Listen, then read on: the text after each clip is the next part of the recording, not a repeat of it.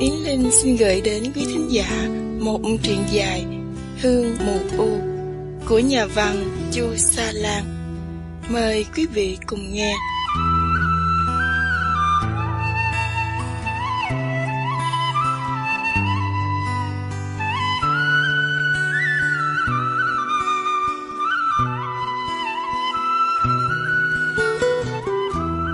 Lời người viết. Chuyện tình trong quyển tiểu thuyết này là một chuyện tình có thật. Tôi chỉ là một kẻ may mắn được người trong cuộc kể lại. Theo lời yêu cầu của người kể, tôi đã giữ kín câu chuyện tình gần 40 năm. Tuy nhiên, những lúc gần đây, tôi cảm thấy như có điều gì thúc bách tôi phải viết về chuyện tình này. Đêm đêm nằm trăn trở, tôi nghe như có tiếng người thì thầm thúc hối tôi viết lên chuyện tình của một người con gái bị kẹt trong vùng giải phóng, rồi trở thành nạn nhân của những con người mang danh giải phóng. Họ đã giải phóng người bằng cách giết chết người. Một người con gái hiền lành và vô tội. Con đường giải phóng của họ được trải bằng xương trắng máu hồng, bằng tính mạng của những người vô tội như cô gái trong chuyện tình này.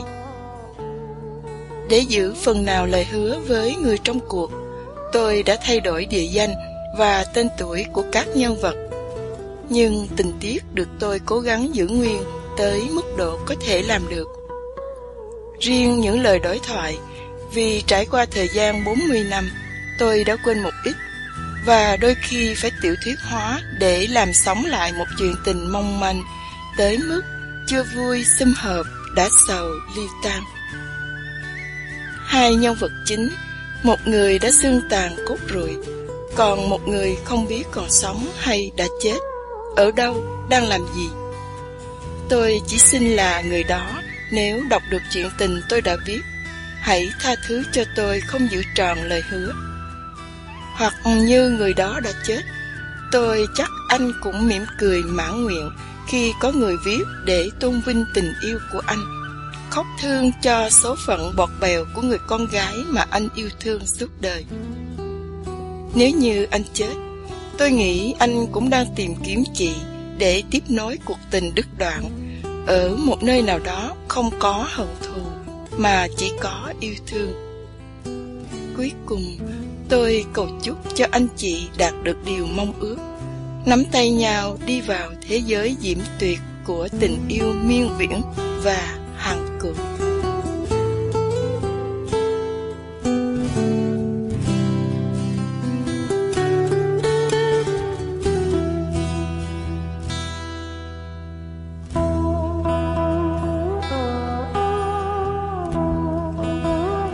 Chiếc xe đò cũ kỹ chậm chạp rời bến. Tiếng người cười nói ồn ào, xen lẫn trong tiếng gà vịt kêu oang oát, khiến cho người con trai cảm thấy khó chịu. Mặc dù anh không lạ lùng gì về các chuyến xe đò từ tỉnh lỵ chạy nối các vùng làng mạc lân cận. Băng ghế có 3 người mà lơ xe lại nhét thêm một người nữa, thành ra chật như nêm. Xe chạy dọc theo bờ hồ trúc bạch. Hai bên đường cây phượng nở hoa đỏ rực. Khu sở thú bỏ hoang chỉ còn mấy chuồng nuôi thú vắng lạnh. Những cây trứng cá già cỗi khẳng khiu. Khung cảnh của tỉnh lỵ dù có thay đổi cũng rất ít, khiến cho anh còn nhận ra được một vài địa điểm quen thuộc của thành phố cũ. Xe quẹo trái khi gặp ngã ba. Con đường nối liền tỉnh lỵ, Bến Tre, Dòng Trơm, Ba Tri. Một đoạn đường tráng nhựa khá phẳng phiu và sạch sẽ. Nhà cửa san sát, nhà lá có, nhà tôn có. Thỉnh thoảng mới có một ngôi nhà ngói khang trang nằm khuất trong vườn cây ăn trái xum xê. Xe lại dừng để đón khách. Một cô gái tay trái ôm chiếc cặp học trò, còn tay phải xách thêm chiếc vali nặng trĩu. Cô gái ngó giáo giác tìm chỗ ngồi. Tuy nhiên xe chật cứng không còn một chỗ trống. Nhìn cô gái, người con trai nói nhỏ: "Chị ngồi vào chỗ của tôi." Người con trai đứng lên nhường chỗ cho cô gái. Thấy nàng còn do dự, anh tiếp: "Tôi là đàn ông thanh niên, đứng cũng không sao." "Dạ, cảm ơn anh." Lý nhí trong miệng 3 chữ Cô gái ngồi xuống chỗ người con trai, nhìn cái huy hiệu trường trung học Phan Thanh Giảng thêu trên ngực áo bà ba trắng của cô gái. Anh hỏi, chắc chị về nghỉ hè? Cô gái mỉm cười gật đầu thay cho câu trả lời. Nàng có vẻ hơi e ngại và thẹn thùng khi phải nói chuyện với người lạ, nhất là một người con trai trên một chuyến xe đông người. Thấy thế, người con trai cũng không hỏi gì thêm. Xe bắt đầu chạy nhanh, rồi dừng lại khi tới kinh Dẹt Sậy. Mọi người phải đi bộ xuống phà trong lúc chiếc xe đò lắc lư và ngã nghiêng trên con đường gồ ghề đầy đá cục và ổ gà. Con kinh hẹp và nước chảy xiết. Nó là thủy lộ nối liền sông Bến Tre với sông Ba Lai và sông Mỹ Tho. Sông Bến Tre là một chi nhánh của sông Hàm Luông, cho nên dân chúng ở đây mới gọi nó là con kinh nối ba dòng sông lớn. Mới 4 năm mà quang cảnh có khá nhiều đổi thay. Những cây dừa cao gãy ngọn vì bơm đạn, đồn bót được dựng lên, hàng rào kẽm gai giăng mắt khắp nơi. Hành khách lại leo lên xe. Từ kinh Dẹt Sậy về tới Mỹ Lòng, đường vắng vẻ nên chiếc xe đò chạy nhanh hơn. Thấy người con trai lắc lư theo nhịp ngã nghiêng của chiếc xe đò, vì một tay ôm cây đàn, còn một tay bám lấy tay vịn. Cô gái nhỏ nhẹ, anh ngồi xuống đây đi, để tôi đứng cho. Chị đừng lo, tôi đứng được, tôi đứng quen rồi. Cô gái mỉm cười như không tin vào lời nói của người con trai. Hay là anh đưa cây đàn, tôi cầm cho. Trao cây đàn cho cô gái, người con trai cười. Tôi ở Sài Gòn, đứng xe buýt mỗi ngày. Ánh mắt long lanh của cô gái sáng lên một vẻ gì là lạ. Anh đàn hay lắm phải không? Tôi đàn dở lắm. Tôi học lớn từ một người bạn. Chị thích nhạc không? Thích. Tôi cũng như anh, tôi học đàn từ một người bạn. Người con trai cúi nhìn chăm chú vào hai bàn tay của cô gái. Anh nhìn gì vậy? Tôi nhìn hai bàn tay của chị. Thằng bạn tôi nói muốn biết người con gái nào đàn hay, cứ nhìn vào bàn tay của họ. Cười thành tiếng, cô gái giấu hai bàn tay của mình ra sau lưng. Người con trai nhìn vào ngực áo bà ba trắng của cô gái. Chị học trường Phan Thanh Giảng? Cô gái cười gật đầu như xác nhận. Chị học lớp mấy? Dường như không để ý tới câu hỏi cộc lốc và không được lịch sự cho lắm của người con trai, cô gái vui vẻ và nhã nhặn trả lời. Dạ, đệ ngũ. Tôi học đệ tứ, tôi vừa thi xong trung học. Anh đậu hạng bình thứ? Sao chị biết? Tôi biết anh là học trò thông minh và chịu khó gạo bài. Cảm ơn chị mấy tuổi? Lần thứ nhì, cô gái không tỏ vẻ phật lòng về câu hỏi có vẻ điều tra của người con trai. Cô ta cười thành tiếng ngắn. Giọng nói của cô ta cũng vui hơn và nhuốm chút tinh nghịch. Anh thông minh hơn tôi đó. 16 mà anh đã xong trung học, còn tôi 16 mà học đệ ngũ. Anh sanh nhầm tháng mấy? Tháng 2. Tôi sinh tháng Giêng. Tôi lớn hơn anh 1 tháng. Kêu chị à nghe. Hoài cười vì ba chữ chị à nghe của cô gái. Ngày xưa tôi cũng học ở trường Phan Thanh Giảng. Tôi học tiểu học, rồi sau đó gia đình dời lên Sài Gòn. Chị biết cầu Cá Lóc không? Người con trai nhấn mạnh ở chữ chị khiến cho cô gái cười thành tiếng. Biết chứ. À, quê của anh ở đâu? Hoài khom người nhìn ra bên phải con đường, hàng dừa lả ngọn, mạ xanh mấy thân cây me già khẳng khiu. Sắp tới Mỹ Lòng phải không chị? Cô gái gật đầu, người con trai nói tiếp. Quê tôi ở Châu Bình. Cô học trò tỉnh lỵ Bến Tre mỉm cười, ánh mắt của nàng sáng lên vẻ vui mừng. Xong người con trai không thấy được vì mải mê ngắm cảnh đồng quê. Xe dừng lại, một người đàn bà luống tuổi ngồi cạnh cô gái xuống xe. Tôi trả lại chỗ cho anh nè. Xích vào phía trong nhường cho người con trai ngồi xuống, cô gái nói nhỏ. tôi cũng ở Châu Bình. Chắc chị biết bà ngoại của tôi. Bà ngoại của anh tên gì? Bà Hai Quận. Cô gái cười, tiếng cười của nàng như tiếng reo vui. Tôi biết bà ngoại của anh. Nhà tôi... Cô gái dừng lại. Hoài quay nhìn cô gái. Dường như biết người ngồi bên cạnh đang nhìn mình. Cô gái cúi mặt xuống. Hoài thấy được làn da trắng mịn với chiếc lông măng, chiếc mũi cao và thẳng, đôi môi mỏng mím lại như cố gắng không nói hay không cười khi biết mình đang bị người khác chiếu tướng. Chắc nhà chị ở gần nhà bà ngoại tôi. Dạ, không xa lắm đâu. Xe dừng khi tới làn lương gối. Thấy người con trai đứng lên, cô gái cười. Anh xuống đây hả? Người con trai gật đầu. Anh xuống lương gối, đón xe lôi đi Châu Thới, rồi đi bộ về Châu Bình cũng được. Anh còn nhớ đường không đó? Tôi nhớ mãi mãi, hỏi thăm người ta chắc cũng ra mà. Thôi, để tôi đi với anh nha, tôi biết đường. Cảm ơn chị để tôi xách cái vali này cho. Chiếc xe đò chạy đi, hai người bước qua bến xe lôi bên kia đường. Cô cậu đi đâu? Tụi tôi đi Châu Bình. Tôi chạy tới Châu Thới, rồi cô cậu chịu khó đi bộ về Châu Bình nha. Cô gái cùng người con trai leo lên xe lôi. Anh lên Sài Gòn bao lâu rồi? 4 năm. Nhưng trước khi lên Sài Gòn, gia đình tôi dọn lên tỉnh. Cô gái cười nhỏ. Con gái nhà quê như tôi đi học trễ lắm. Chị đâu có nhà quê. Sao anh biết? Tôi đâu có thấy nét nhà quê của chị. Tôi cũng không ngửi được mùi nhà quê của chị. Cô gái cười thành tiếng. Làn da mặt của nàng hồng lên vì câu nói bạo của người con trai sống ở Sài Gòn.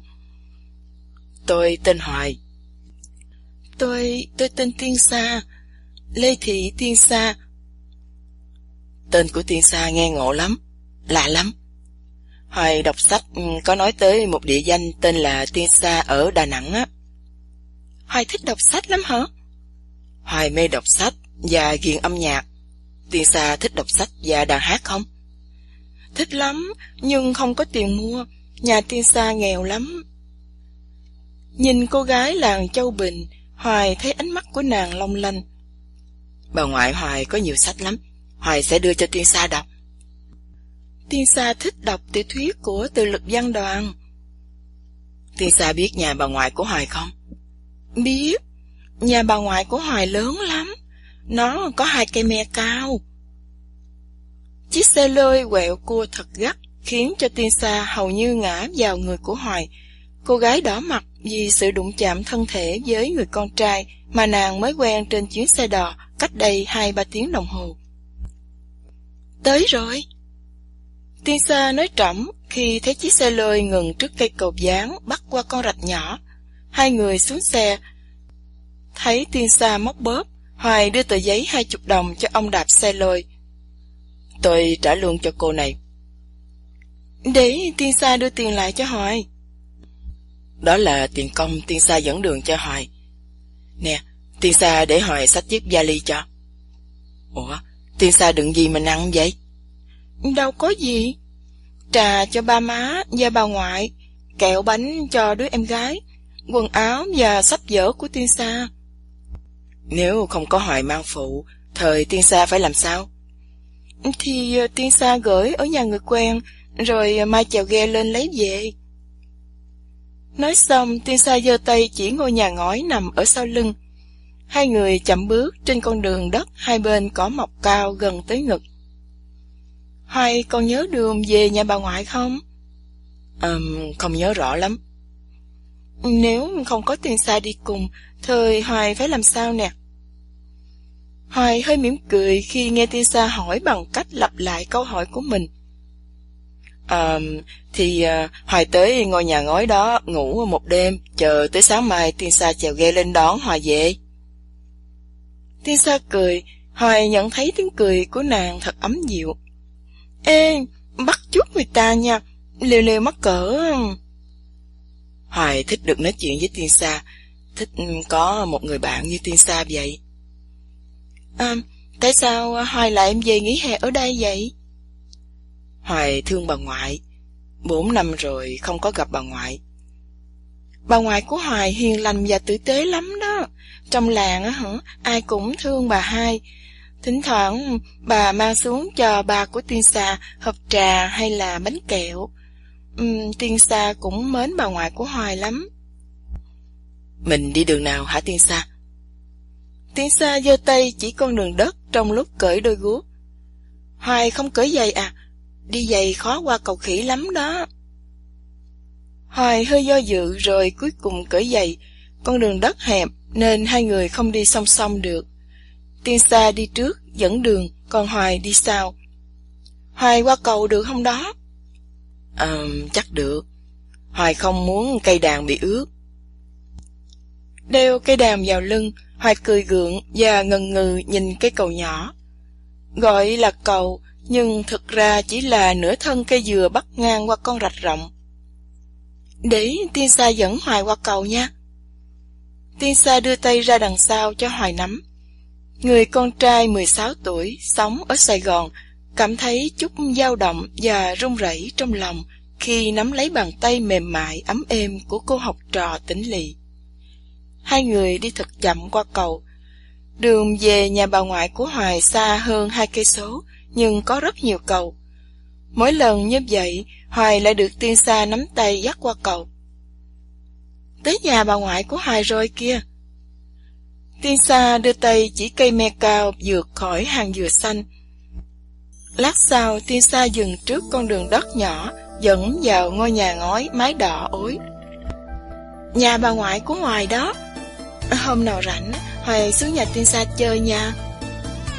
Hoài cười gật đầu trao chiếc vali cho Tiên Sa.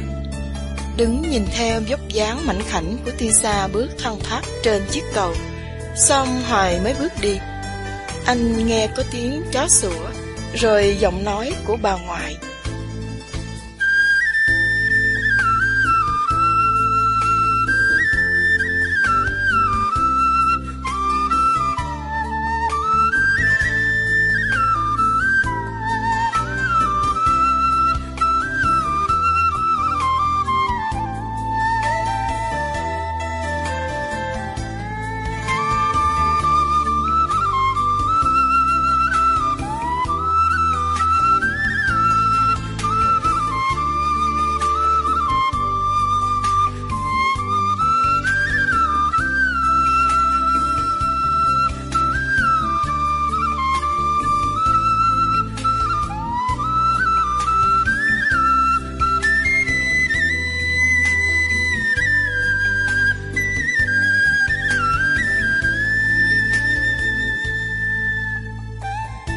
Gấp cuốn tiểu thuyết thứ 7 lại, Hoài bước ra sân.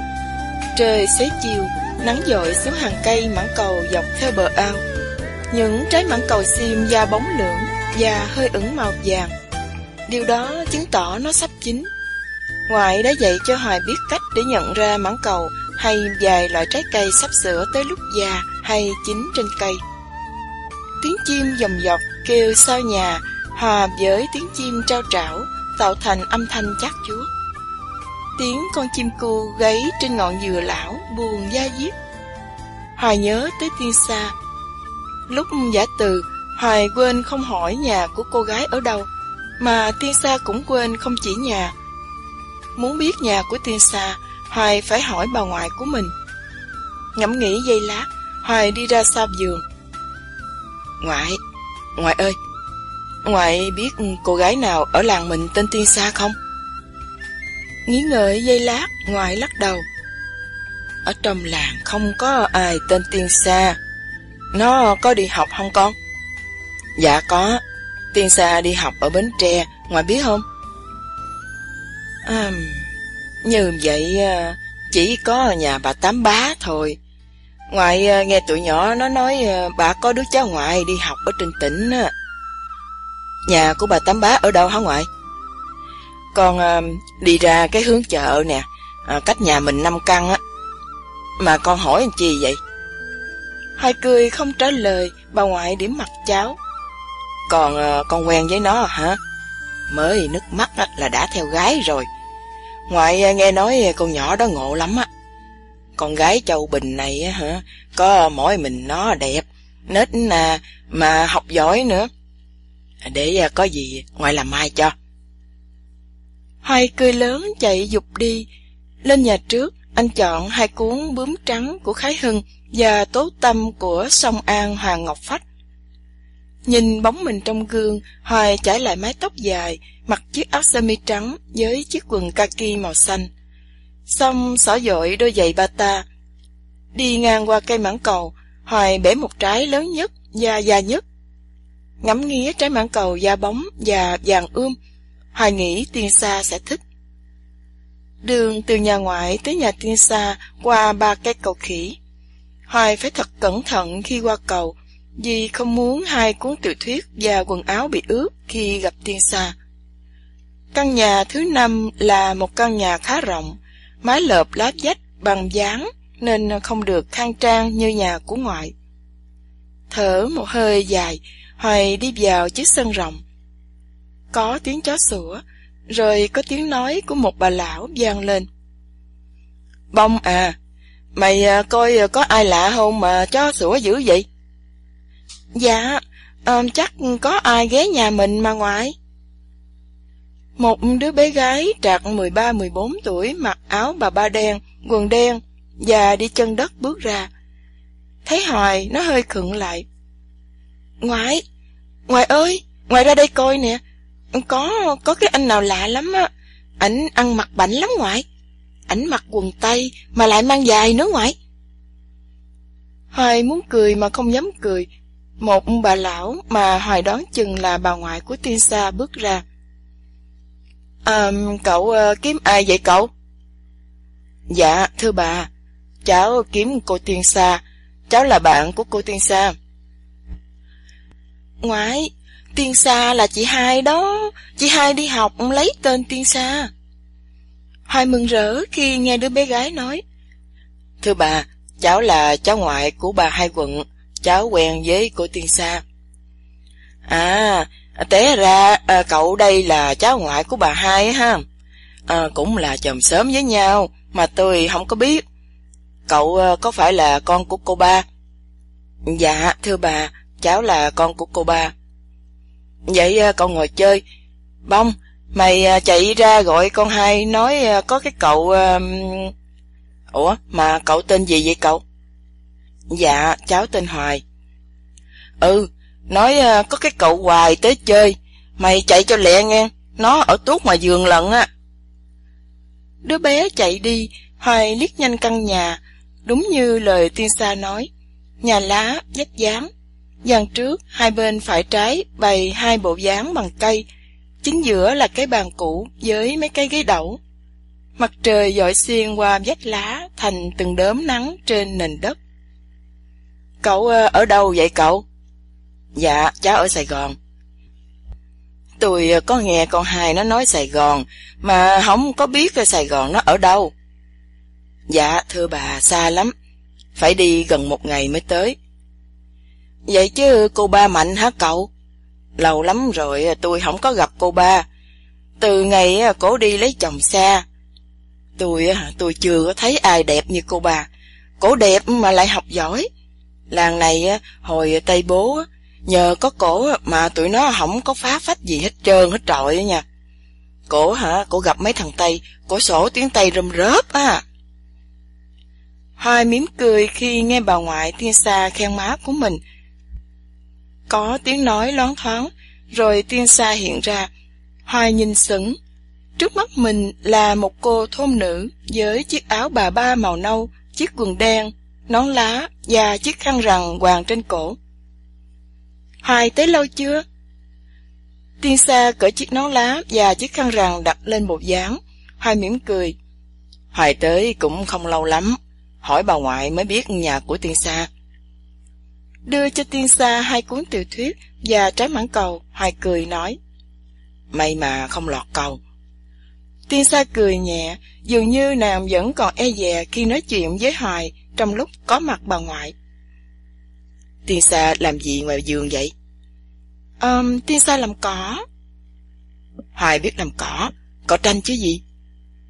Tiên Sa nheo mắt nhìn Hoài như không tin người bạn trai sống nơi thị thành lại biết làm cỏ. Hoài uống nước nghe. Tiên Sa chặt dừa xiêm cho Hoài uống nghe. Hoài không khát. Hoài chỉ muốn theo Tiên Sa ra vườn để làm cỏ. Chắc hùng đó. Hay là làm một chút rồi la đau tay. Đâu, xè tay ra cho Tiên Sa coi coi. Hoài xè bàn tay ra. Tiên Sa xì nhẹ. Xì, tay thư sinh mà đòi làm cỏ. Hoài có biết 2 câu ca dao á. Ai ơi chớ lấy học trò, dài lưng tốn giải, ăn no lại nằm, biết không? Thì Hoài xem Tiên Sa làm cỏ. Ngoại ơi, con dẫn Hoài ra vườn làm cỏ rồi về sớm nấu cơm nha ngoại. Đi lẹ lên đi. Tao biểu con bông nó vo gạo trước cho. Khu vườn dừa sáng dưới ánh mặt trời của buổi xế chiều. Bộ Tiên Sa làm cỏ mỗi ngày sao mà vườn sạch trơn vậy? Đâu có, ba má của Tiên Sa làm đó. Tiên Sa chỉ phụ thôi. Chỉ vào bờ dừa, Tiên Sa cười nhìn Hoài. Mai mốt còn phải bồi vườn dừa nữa nè. Hoài biết bồi vườn dừa không? Biết chứ, mình móc đất dưới mương quăng lên bờ dừa chứ gì. Giỏi á, mai mốt Tiên Sa rủ Hoài đi bồi vườn nha.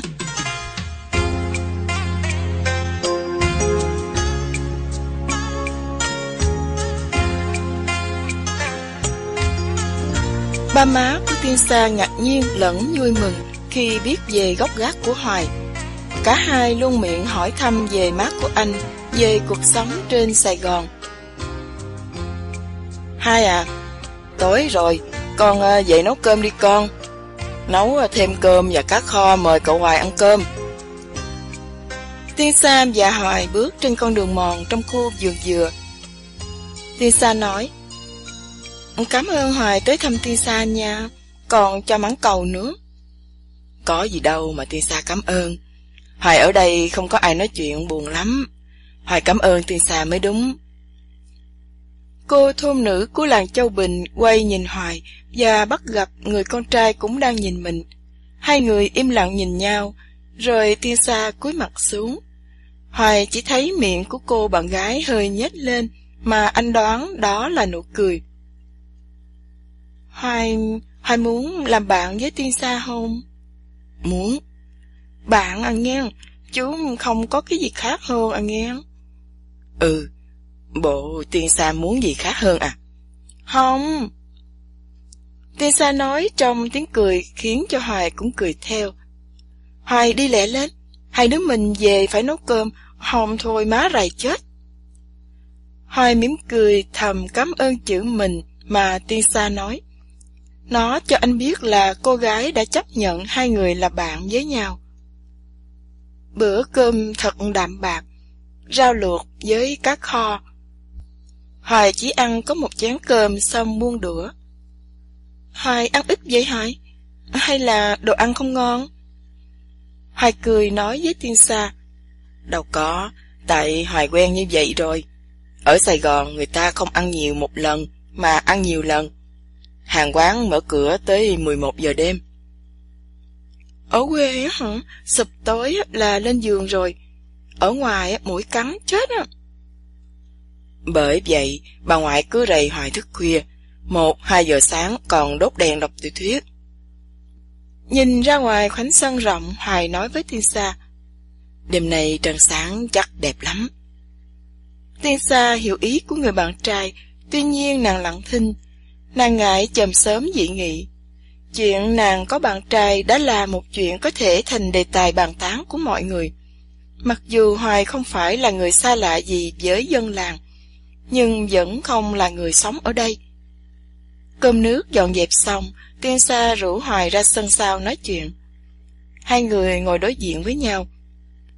Hoài thích ở nhà quê không? Thích, nhưng mà đôi khi cũng buồn quá.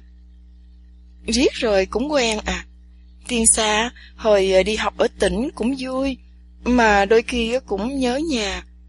Ở tỉnh thì ban đêm mấy đứa bạn rủ nhau ra bờ hồ ăn cà rem, ăn kem tán dóc, rồi khuya về nấu cháo trắng ăn với nước mắm kho quẹt. 3 tháng hè về nhà phải làm lụng cực khổ, thành ra nhớ bạn bè quá. Mấy hè trước á hả, Tiên Sa về nhà thui thủi một mình. Mấy nhỏ bạn cùng tuổi lấy chồng hết trơn, không có ai trò chuyện, vui chơi và tâm tình với mình. Nhìn Hoài đăm đăm giây lát, Tiên Sa cười. Hè này may là gặp Hoài. Có Hoài... Hoài cũng vậy. Nếu không gặp Tiên Sa, chắc Hoài trở lại Sài Gòn sớm hơn. Chừng nào Hoài mới trở lại Sài Gòn? Chừng nào Tiên Sa mới lên Bến Tre? Tiên Sa bật cười khi nghe Hoài hỏi lại mình. Không biết. Hoài cũng không biết. Hoài chỉ sửa soạn sẵn chờ Tiên Sa đi ngang qua nhà là theo Tiên Sa đi về Sài Gòn. Tiên Sa thích lên Sài Gòn chơi không? Thích chứ, nhưng mà đâu có tiền đi. Mai mốt có tiền, Hoài xuống Bến Tre đón Tiên Sa lên Sài Gòn chơi. Má Hoài có chịu cho Tiên Sa ở không? Chịu chứ, má hiền và cưng con lắm. Mặt trời từ từ xuống, Tiên Sa đốt vỏ dừa để xua mũi. Hai đứa vừa đập mũi vừa nói chuyện cho tới khi trăng lên, Tiên Sa mới đốt đuốc đi dưới bông đưa Hoài về nhà.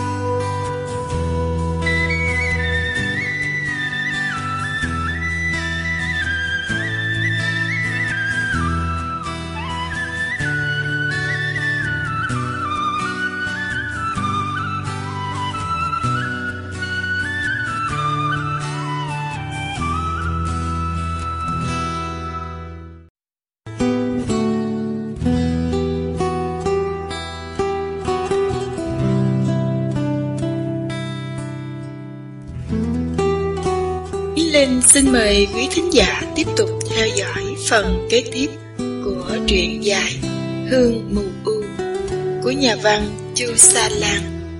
Mời quý vị cùng nghe.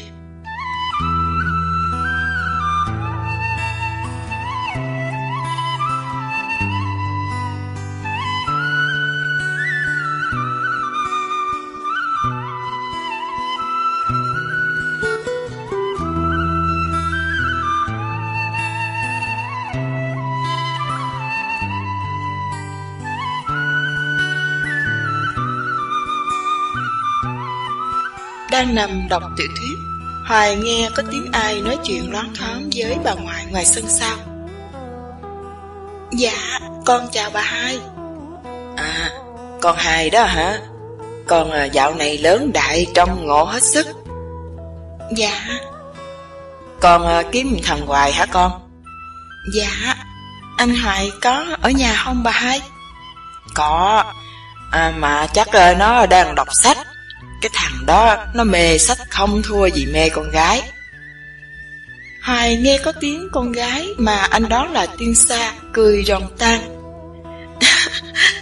Dạ, chắc ảnh hư lắm hả bà hai? Coi vậy chứ nó tình nghĩa lắm con à. Khi nào rảnh là nó về nó thăm bà. Có nó cũng vui cửa vui nhà. Hai bà cháu hữu hỉ với nhau.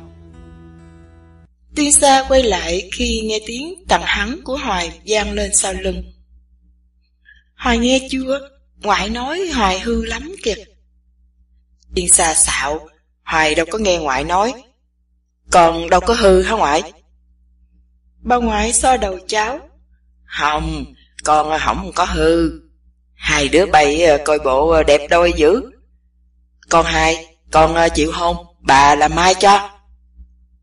Hoài cười lớn, còn Tiên Sa mặt đỏ ao vì mắc cỡ. Nàng lý nhí trong miệng. Dạ, con cảm ơn bà hai. Đi Hoài. Đi đâu?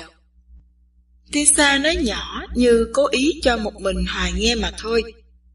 Hai đứa mình đi bồi dưỡng. Vừa qua khỏi cây cầu thứ nhất, Tiên Sa khều tay Hoài. Mình đi tắt lẹ hơn, dạ ít có ai thấy. Không khí trong vườn dừa mát rười rượi, tiếng chim cu gáy buồn buồn lẫn trong tiếng gió xào xạc lá dừa làm thành thứ âm thanh kỳ lạ. Tiên Sa. Dạ. Tiếng dạ của Tiên Sa nghe thật êm, thật dịu và ngọt ngào như nước dừa xiêm vừa mới hái khỏi cây. Hoài muốn nói gì? Không. Hoài chỉ muốn nghe tiếng của Tiên Sa, chỉ muốn biết Tiên Sa còn ở bên cạnh. Tiên Sa cười thành tiếng nhỏ, Hoài cũng cười. Tối hôm qua, nằm đọc sách, Hoài nghĩ ra ý nghĩ của hai chữ Tiên Sa. Tiên Sa là tiên bị đầy sa lạc xuống trần thế. Tiên Sa quay nhìn Hoài, người con trai thấy mắt của cô bạn gái long lanh như giọt sương ban mai động trên lá dừa lúc nắng vừa lên. Nhiều khi Hoài có cảm tưởng sợ hãi như Tiên Sa sẽ giục bay trở lại chốn tiên cảnh bỏ Hoài bơ vơ. Tiên Sa không có bay đâu, Tiên Sa sẽ ở lại với Hoài. Tiếng nói của cô gái nhỏ như tiếng thì thầm của con nước mặn lên vào sáng sớm. Hoài bóp nhẹ bàn tay nhỏ nhắn của Tiên Sa như bày tỏ sự cảm ơn chân thành. Tới rồi đó Hoài. Hai đứa leo xuống mương, nước lấp xấp ngang hông. Hoài bồi dưỡng nhà Tiên Sa, mà Tiên Sa định trả công như thế nào nè? Giọng cười của Tiên Sa vang vang trên mặt nước đục vì bùn non. Không có trả công gì hết á, coi như Hoài làm rễ không công mà. Tiên Sa cười nghẹo đầu nhìn bạn trai. Hoài im lặng rồi bất thình lình tạt nước vào mặt cô bạn gái. Buông tiếng cười trong trẻo, Tiên Sa tát trả lại. Hoài chợt ngưng tát khiến cho Tiên Sa cũng ngưng. Thấy Hoài đăm đăm nhìn mình, Tiên Sa không hiểu chuyện gì. Hoài nhìn gì vậy? Im lặng không trả lời. Hoài nhìn đăm đăm vào khoảng không trước mặt với ánh mắt mê mẩn, ngây ngô và khờ dại. Tiên Sa chợt hiểu, nàng đỏ bừng cả mặt. Nàng không có mặc áo lót, cho nên khi xuống nước, chiếc áo vải màu đen của nàng sát vào da, lộ ra bộ ngực căng cứng. Hoài này ăn gian lắm á, Hoài xấu lắm á, nghỉ chơi với Hoài đó. Tiên Sa hổng thèm chơi với Hoài nữa. Dùng dằng Tiên Sa trầm mình xuống nước như cố tránh thẹn thùng và cũng không để cho người bạn trai thấy thân thể của mình. Hoài thở hắt hơi dài. Hoài xin lỗi Tiên Sa. Hoài... Bây giờ mình làm sao đây? Tiên Sa lo lắng. Hoài nhìn cô bạn gái đang ngâm mình dưới nước. Tiên Sa đừng lo. Hoài cởi áo sơ mi của mình để cho Tiên Sa. Nè, Tiên Sa mặc áo của Hoài đi. Cảm ơn Hoài. Hoài nhắm mắt lại đi cho Tiên Sa mặc áo. Thay vì nhắm mắt, Hoài đưa tay lên che mặt của mình. Thấy thế, Tiên Sa quay lưng lại trong lúc mặc áo. Dù chỉ thấy chiếc lưng thon, Hoài cũng cảm thấy hồi hộp và run rẩy trong lòng. Tiên Sa cũng nghe tim mình đập thình thịch, mặt nóng bừng lên vì biết có người đang nhìn mình. Mặc xong 2 lớp áo, Tiên Sa biết không ổn. Chiếc áo sơ mi của Hoài cũng không giúp ích gì hơn. Nàng vẫn thấy bộ ngực của mình hiện ra lồ lồ. Tiên Sa hầu như bật khóc. Hoài! Tiên Sa chờ ở đây đi. Hoài chạy về lấy cái áo khác. Chạy một mạch về nhà, Hoài chụp nhanh chiếc áo thun dày và chiếc mền cũ. 3 bước nhảy mấy bước chạy, Hoài men theo con đường tắt xuyên qua khu rừng mù u cao vút và lá xanh Tiên Sa! Hoài, Tiên Sa ở đây nè! Bỏ chiếc mền trên cỏ tranh rồi leo xuống nước. Hoài đưa cho Tiên Sa chiếc áo thun dày cộm. Cảm ơn Hoài nha. Tiên Sa quay lại cười với bạn trai sau khi mặc xong chiếc áo thun. Tiên Sa không thể về nhà như thế này được. Tiên Sa đi với Hoài. Hoài biết một chỗ có thể ngồi đợi quần áo khô. Tiên Sa cảm ơn Hoài nhiều lắm. Tiên Sa còn muốn chơi với Hoài nữa không? Muốn chứ. Hoài có giận Tiên Sa không? Giận nhiều lắm. Hoài chạy muốn xỉu đây nè. Tiên Sa thưởng đi. Xạo Hoài à. Mới chạy có một chút mà đòi thưởng. Rừng mù u hiện ra. Tiên Sa quay nhìn Hoài. Coi chừng ma hay rắn đó Hoài ơi. Tiên Sa đừng sợ. Hoài ở trong đó cả ngày. Hoa mù u đẹp lắm, thơm lắm. 2 đứa bước trên lối mòn đi vào chính giữa khu rừng mù u. Mùi hương thoang thoảng. Hoa mù u nở trắng xóa và rơi đầy trên đất. Thơm quá hả Hoài? Tiên Sa ở đây mà đâu có để ý. Vả lại trên đất của bà hai nên Tiên Sa ít khi qua đây. Cô gái mỉm cười khi thấy chiếc võng căng giữa 2 thân cây mù u cao ngất. Tiên Sa cởi quần áo phơi khô đi. Hoài đi chỗ khác đi. Hoài ở đây mắc cổ lắm ạ. Cởi quần áo rồi lấy gì mà mặc. Tiên Sa trùm mền kín đâu có ai thấy. Hoài bước ra bìa rừng mù u đứng ngó mông. Hoài ơi!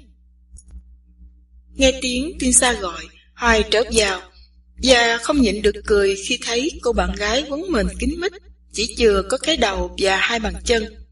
Tiên Sa đỏ mặt khi thấy Hoài nhìn mình cười chúm chím.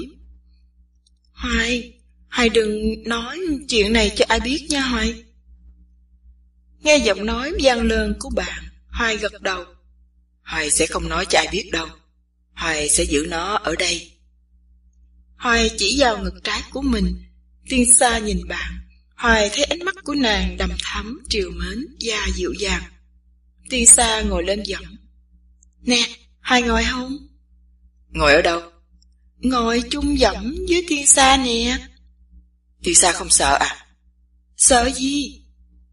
Sợ đụng Hoài. Không, miễn Hoài hứa là đừng có tái mấy tay chân. Giơ 2 tay lên cao, Hoài cười nói trong lúc ngồi xuống chiếc võng cạnh Tiên Sa. Hoài quý mến Tiên Sa lắm, cho nên...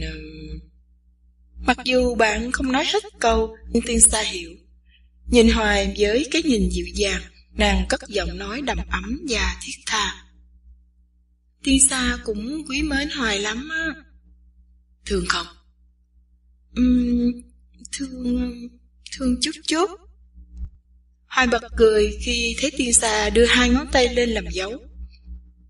Vậy còn Hoài? Nhiều hơn Tiên Sa chút chút. Nè, hương mù u thơm quá hả Hoài? Hồi còn nhỏ đó, tình cờ Hoài đi lạc vào khu rừng mù u này. Mới đầu hơi sợ, sao quen dần đi. Tới mùa mù u nở bông đẹp và thơm lắm. Hoài hái cho Tiên Sa vài cái đi. Chi vậy? Tiên Sa ép vào sách, để khi nào không có Hoài bên cạnh, Tiên Sa lấy ra nhìn để nhớ Hoài. Hoài cảm thấy mắt mình cay cay. Rời chỗ ngồi, Hoài hái mấy bông mù u xong trở lại cài lên tóc của bạn. Tiên Sa đẹp như tiên bị đầy. Hoài nói nhỏ, Tiên Sa cúi đầu giấu nụ cười, và cũng để tránh không nhìn ánh mắt lạ lùng của người bạn trai. Nàng hiểu ánh mắt đó muốn nói gì. Tuy nhiên điều đó còn sớm quá, và nhất là nàng chưa sẵn sàng. Hoài ơi, Hoài coi giùm quần áo của Tiên Sa khô chưa Hoài? Còn ấm ẩm, Tiên Sa chịu mặc không? Thôi, Tiên Sa chờ chút nữa. Phải chi mình có sách đọc cho đỡ buồn ha Hoài? Tiên Sa đọc 2 cuốn Đoạn Tuyệt và Tố Tâm chưa? Đọc Tố Tâm rồi. Tiên Sa vừa khóc vừa đọc, nên bị má rầy là đọc làm chi ba cái sách kỳ cục. Hoài cười lớn, Tiên Sa nói như bào chữa cho cha mẹ của mình. Ba má không có học, lại quê mùa, đâu có biết cái lãng mạn trong văn chương như Hoài Tiên Sa. Tuy nhiên, Tiên Sa thương và cảm ơn ba má nhiều lắm, vì nhờ sự hy sinh của ba má mà Tiên Sa mới được đi học. Năm tới thi trung học xong, Tiên Sa còn định học tú tài không? Tiên Sa muốn học tú tài xong thi vào trường sư phạm. Tiên Sa thích làm cô giáo. Nè, Hoài thích làm gì? Hoài thích làm đứa học trò trong lớp học của cô giáo Tiên Sa. Tiên Sa cười rủ rượi, nhìn Hoài nàng hăm he. Hổng có thuộc bài là bị đòn đó nghe chưa? Nghịch ngợm là bị cô giáo ký đầu đó. Thương cô giáo nên Hoài không có nghịch ngợm đâu, mà còn ráng học giỏi nữa. Tiên Sa không ngăn được tiếng cười khi thấy Hoài khoanh tay lại. Học trò ngoan mà học giỏi, vậy cô giáo thưởng cái gì đây? Đưa má đây, cô giáo thưởng cho. Hoài chia má ra và Tiên Sa hôn nhẹ vào má của bạn trai. Chịu chưa? Thôi nha, đừng có đòi thêm nữa đó. Hoài cảm ơn Tiên Sa. Tiên Sa nhìn người bạn trai. Hoài cảm thấy ánh mắt của nàng long lanh như ánh trăng mùng 10 dọi xuống mặt nước của con rạch trước nhà bà ngoại. Dường như không tự chủ được, Hoài hôn vào má của người bạn gái. Tiên Sa im lặng đón nhận sự gửi trao nhẹ nhàng và đầm thắm của người bạn trai mới quen. Nhưng bằng linh cảm bén nhạy của một cô gái, nàng biết sẽ có nhiều gắn bó trong đời sống tình cảm của mình. Mỗi khi có dịp về thăm nhà, thỉnh thoảng nàng có nghe cha mẹ nói bóng gió xa xôi về việc gả chồng cho nàng. Điều đó được chứng tỏ qua sự có mặt của bà con làm mai mối. Tiên Sa thương cha mẹ, nhưng nàng lại hấp thụ nền giáo dục mới. Nàng muốn được tự do chọn lựa một người bạn trăm năm của mình.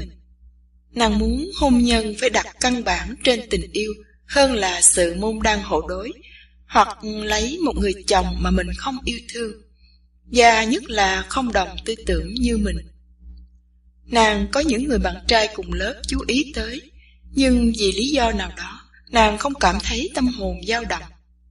Dường như nàng vẫn còn say ngủ để chờ một người trong mộng. Rồi bỗng dưng người đó đến như cơn gió tình cờ. Người con trai Sài Gòn này có một cái gì khác với đám thanh niên quê mùa ở Châu Bình. Lạ lùng hơn đám bạn trai học ở trường trung học Phan Thanh Giảng, mặc đồng phục trắng, đi guốc vông. Hoài, xa lạ mà gần gũi.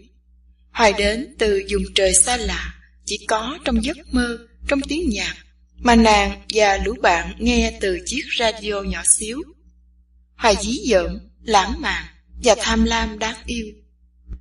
Hoài nồng nàn như con nước mặn hiếm hoi, làm chín trái tim của một cô gái tới tuổi dậy thì, muốn thử nghiệm thứ tình yêu lãng mạn mà nàng đã đọc trong những cuốn tiểu thuyết của văn chương thời tiền chiến.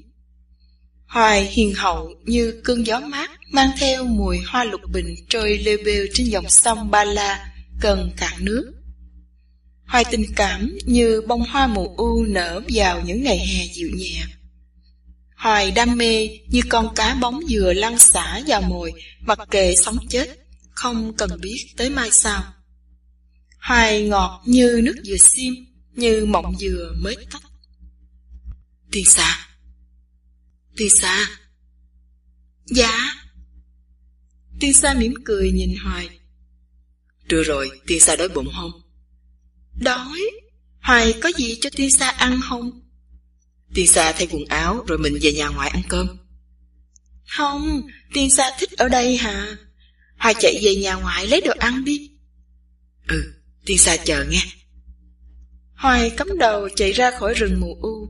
Khi anh trở lại, Tiên Sa dịu dàng trong bộ bà ba đen đang nằm trên võng im lặng nhìn hoa mù u nở trắng trên cành.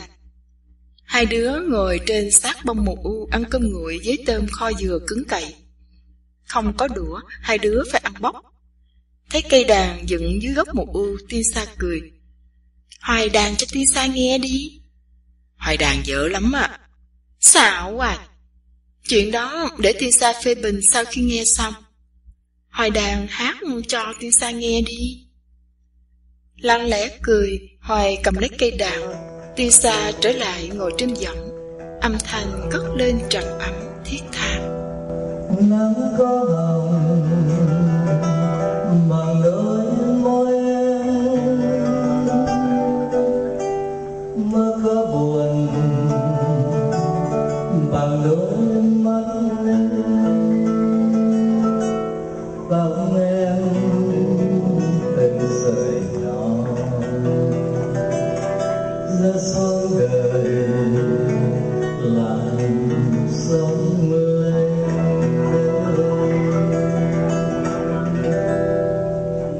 Gió sẽ mừng vì tóc em bay cho mây hờn ngủ quên trên vai, và em gầy guộc nhỏ như cánh vàng về chốn xa xôi. Tiên Sa cảm thấy tâm hồn mình lao đao xuyến xao vì giọng hát trầm buồn và thiết tha của Hoài, như một lời tình tự, một gọi mời đầm ấm, một gửi trao dịu dàng. Nắng còn ghét môi em, mơ còn buồn trong mắt trắng.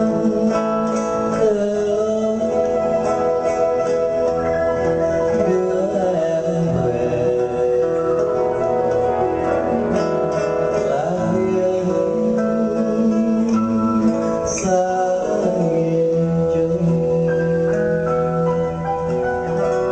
Dưới đất từng bàn chân em qua lá từ bàn tay thơm tho lao vì đời chờ cũng như đời người mãi âu. Nếu về ngày vui không em, nếu về trời xanh không em, ta nghe nghìn giọt rơi xuống thành hồ nước long lanh. Giọng hát dứt, nhạc nhỏ dần rồi tắt hẳn, mà Tiên Sa còn như say, ngơ ngẩn, bàng hoàng. Nhìn Hoài bằng ánh mắt chan chứa tình cảm, Tiên Sa nói nhỏ. Bản nhạc hay, mà Hoài hát cũng hay nữa. Tiên Sa mê tiếng hát của Hoài rồi, Hoài ơi. Bản nhạc tên là gì vậy Hoài? Như cánh dạt bay của Trịnh Công Sơn. Mai mốt Hoài chép cho Tiên Sa bản này nghe. Mắt nhìn vào khoảng trời cao xanh nhỏ hẹp trong khu rừng mù u, Hoài lặng lẽ cười. Âm thanh của tiếng đàn nổi lên, tiếng hát chơi vơi. Em lại đây với anh, ngồi đây với anh trong cuộc đời này, nghe thời gian lướt qua, mùa xuân khẽ sang, chừng như không gian đang sưởi ấm những giọt tình nồng. Tay này tay nắm tay, nhìn nhau đắm say như chưa bao giờ. Nghe chừng trong mắt nâu, hồn anh đã tan, thành mùa xuân ngọt ngào phù ấm thiên đường đôi ta. Đã qua đi ngày tháng úa môi sầu nhớ tình người buồn tênh. Em chút giọt lệ ấm khóc mừng một ngày hạnh phúc miên man.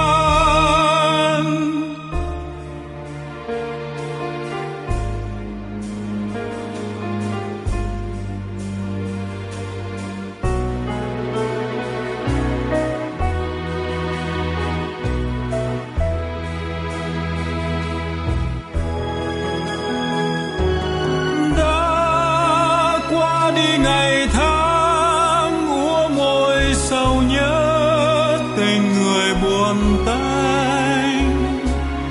Em chút giọt lệ ấm khóc mừng một ngày hạnh phúc miên man.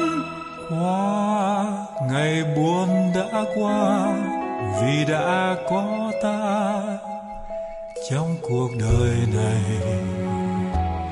Em ngồi đây với anh cùng nhau lắng nghe dòng sông đang thầm thì trong tâm những khúc nhạc tình.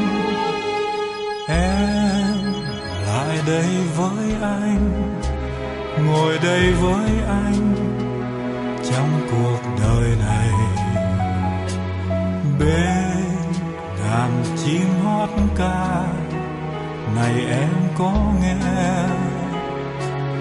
mùa xuân đang mơ toang trong mắt tình người mênh mang.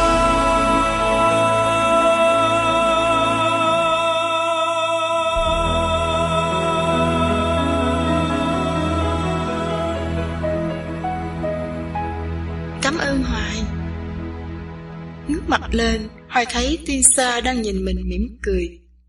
Bằng tất cả trang trọng và chân thành, Tiên Sa hôn lên má người bạn trai. Thấy Tiên Sa mấp máy môi, Hoài nói liền: Đây là bài tình tự mùa xuân của nhạc sĩ Từ Công Phụng. Tiên Sa thích nhạc không? Thích lắm. Hoài thích thơ không? Thích. Hoài thích thơ và nhạc. Hoài thuộc nhiều thơ lắm, như của Đinh Hùng, Vũ Hoàng Chương, Xuân Diệu, Lưu Trọng Lư, Thâm Tâm. Tiên Sa thích thơ không? Thích chút chút. Tiên Sa thích nhạc nhiều hơn. Tiên Sa thích viết nhạc, mặc dù không biết nhạc lý nhiều. Cô gái ngưng nói khi thấy bạn tròn mắt nhìn mình với vẻ ngạc nhiên. Tiên Sa viết nhạc hả? Cho Hoài xem đi. Không được đâu, cho Hoài xem đặng Hoài cười Tiên Sa à. Tiên Sa không có ngu đâu. Hoài hứa danh dự là không cười, không phê bình. Thôi, để Tiên Sa suy nghĩ đã. Tới ngồi chung trên võng, Hoài lật tờ báo tới trang có bài 2 sắc hoa tigon đưa cho cô bạn gái. Tiên Sa lẩm bẩm đọc trong lúc Hoài nhìn khu rừng mù u. Giọt nắng chiều dọi xuống những lá cây mù u lung linh theo gió thành thứ hình bóng mờ ảo. Khung cảnh tịch mịch, ngoại trừ tiếng lẩm bẩm đọc thơ của Tiên Sa và tiếng gió thì thầm với những bông mù u trắng lay động. Hương mù u thoang thoảng hòa lẫn với hương thơm toát ra từ mái tóc, từ thân thể của Tiên Sa, thành thứ mùi hương diễm tuyệt, gây trong lòng Hoài niềm rung động, nỗi ngất ngây dịu nhẹ nhưng dai dẳng. Hoài nín thở, chậm chạp quay mặt nhìn Tiên Sa. Khuôn mặt rám hồng, hàng mi đen cong cong, chiếc mũi thẳng xinh xinh, một nốt ruồi đen nơi tai. Thật nhìn Tiên Sa không đẹp lắm, nhưng càng quen biết lâu ngày, Hoài mới nhận ra cái đẹp của cô bạn gái. Cái đẹp của Tiên Sa không phải riêng ở nhan sắc, mà do ở sự hòa hợp diễm tuyệt của tâm hồn và thể xác. Cái đẹp của nàng phát xuất bởi tia nhìn đằm thắm, giọng nói thiết tha, sự thật thà trung hậu. cái hồn nhiên của một người sinh ra từ thôn giả và hấp thụ giáo dục thành thị. Nàng là cô gái quê nhưng lại không có cốt cách quê mùa.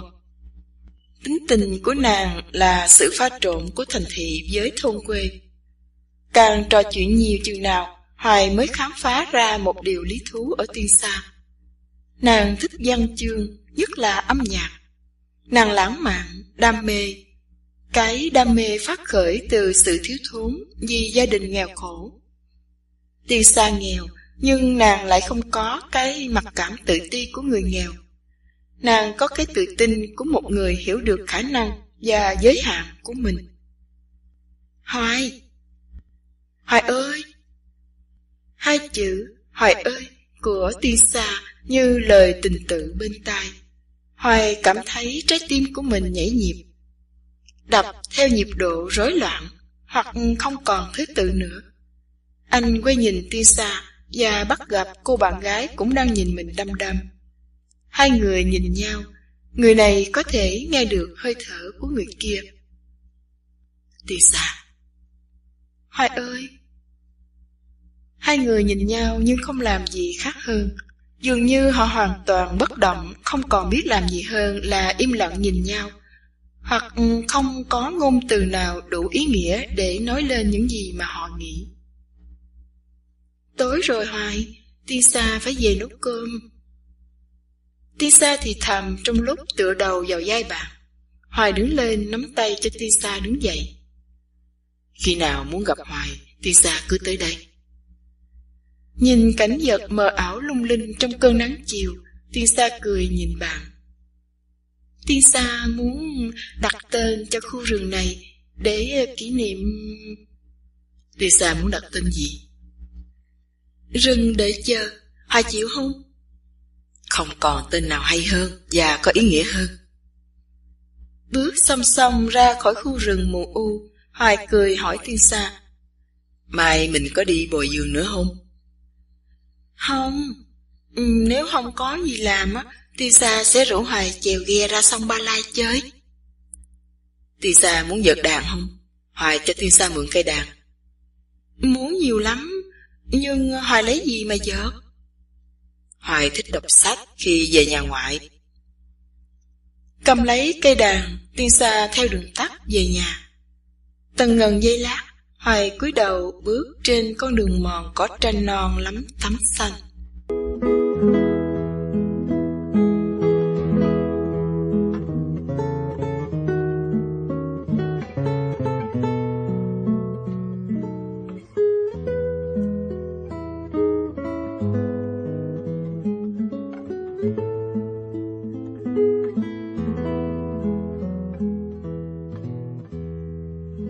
Ba ngày, Hoài có mặt ở rừng đợi chờ. Tuy nhiên Tiên Sa không đến. Hoài chờ đợi lo âu, thấp thởm ngóng trông, lắng nghe tiếng bước chân của ai kia dẫm trên cỏ tranh non. Thân cây mù u thẳng tắp, lá mù u vẫn xanh, hoa mù u nở trắng. Hoa mù u rơi đầy trên đất, hương mù u vẫn ngạt ngào. Hoài thờ thẫn nhặt từng cánh hoa mù u héo, xếp thành hai chữ Tiên Sa thật lớn. Nằm trên chiếc võng đắp cái mền mà Tiên Sa đã quấn mấy ngày trước, Hoài như còn ngửi được mùi hương của Tiên Sa hòa lẫn trong mùi hương mù u, đưa anh vào mơ mộng chỉ có trong vòm trời diễm ảo của kẻ chập chững khám phá ra sự tuyệt vời của tình cảm lứa đôi. Ngày thứ tư, Hoài theo bà ngoại đi thăm bà con ở Châu Hòa, tới xế chiều mới trở về. Ăn cơm xong, anh tất tả ra rừng đợi chờ. Tiên Sa không có ở đó. Có một điều cho anh biết, Tiên Sa đã tới và đợi chờ. Bên cạnh hai chữ Tiên Sa mà anh đã viết bằng hoa mù u, còn có thêm chữ Hoài thật lớn. Trên nền đất mịn in dấu chân người, có dòng chữ ngay ngắn và ngắn gọn. Ngày mai 10 giờ, nhớ Hoài. Chữ Hoài của Tiên Sa được viết trong ngoặc kép. Người con trai thì Thành thích thú khi nhận ra tính cách dí dỏm trong lối chơi chữ của Tiên Sa. Chữ Hoài có nghĩa dài lâu, đi với chữ nhớ, thành ra nghĩa thứ nhất. Hoài cũng là tên kèm với chữ nhớ, thành ra nghĩa thứ nhì. Hoài còn có nghĩa là nhớ theo sau chữ nhớ, thành ra nhớ. Đó là nghĩa thứ ba. Tiên Sa thông minh hơn Hoài tưởng. Hoài nói như Tiên Sa đang đứng trước mặt của mình. Trên lối về nhà ngoại, anh luôn mỉm cười như vừa tìm ra được điều gì hay ho và lý thú. Chưa tới 10 giờ sáng, Hoài đã có mặt ở rừng đợi chờ. Tuy nhiên anh biết mình tới trễ hơn Tiên Sa. Chưa tới khu rừng mù u mà anh đã nghe tiếng đàn bay trong gió. Trong chiếc áo bà ba màu xanh lá mạ, quần lụa đen, mái tóc xõa ngang dài, Tiên Sa ôm đàn ngồi tựa vào thân cây mù u chờ đợi người bạn trai. Nắng long lanh động trên lá mù u xanh, gió thổi rì rào, hương mù u thoang thoảng. Hoài chậm bước như sợ tiếng bước chân của mình làm xao động mơ tưởng của nàng tiên xa xuống trần thế. Nụ cười, không còn gì đẹp hơn, không có gì quý hơn, không có gì hiếm hơn nụ cười của tiên xa. Hoài nghe bước chân mình hụt hẫng, lao chao, chìm ngập mất trong nụ cười của cô học trò trường Phan Thanh Giảng.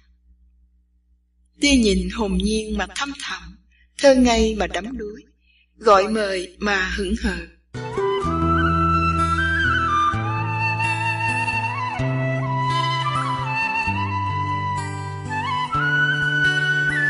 Tiên Sa nói lên tình cảm của mình bằng ánh mắt rồi chiếu suốt chiều ngang của không gian vô cùng và chiều dài vô tận của thời gian. Hoài mạnh không? Mạnh, còn Tiên Sa? Xin lỗi Hoài nha, 3 ngày qua Tiên Sa mê tập đàn nên không gặp Hoài được. Tại Hoài hết đó. Tại Hoài cho Tiên Sa mượn cây đàn, khiến cho Tiên Sa say mê tập, bỏ ăn bỏ ngủ luôn á. Hoài mỉm cười. 3 ngày qua anh tưởng Tiên Sa bận phải giúp má làm giùm, chứ đâu ngờ cô gái mê tập đàn quên cả chuyện hẹn hò với mình. Chỉ vào 2 chữ Tiên Sa được viết bằng hoa mù u, cô gái cười. Cảm ơn Hoài đã viết 2 chữ đó. Hoài muốn viết thêm 2 chữ nữa, nhưng vì thiếu hoa mù u đành phải thôi. 2 chữ gì vậy? Để khi nào nhặt đủ hoa mù u, Hoài sẽ viết cho Tiên Sa đọc. Nhìn dòng chữ Tiên Sa viết trên đất, Hoài cười. Cảm ơn Tiên Sa đã viết dòng chữ đó.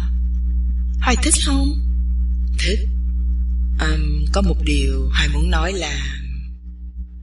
Hoài cố tình ngừng lại khiến cho Tiên Sa phải nhìn như chờ nghe. Tiên Sa thông minh hơn Hoài tưởng. Sao mà Hoài biết Tiên Sa thông minh? Hoài từ từ nói cho Tiên Sa biết ý nghĩ của mình về 2 chữ nhớ Hoài. Tiên Sa mỉm cười. Hoài đó, Hoài mới là thông minh hơn Tiên Sa tưởng đó. Mình đi đâu bây giờ Tiên Sa? Tiên Sa mê tập đàn nên quên mượn xuồng rồi. Tiên Sa xin lỗi Hoài nha. Nếu Hoài muốn đi ra sông Ba Lai ngắm cảnh, thời mình đi bộ cũng được, cũng không có xa lắm. Máng cái tuyếp vải lên dài, Hoài bước cạnh Tiên Sa trên con đường mòn dẫn ra bờ sông.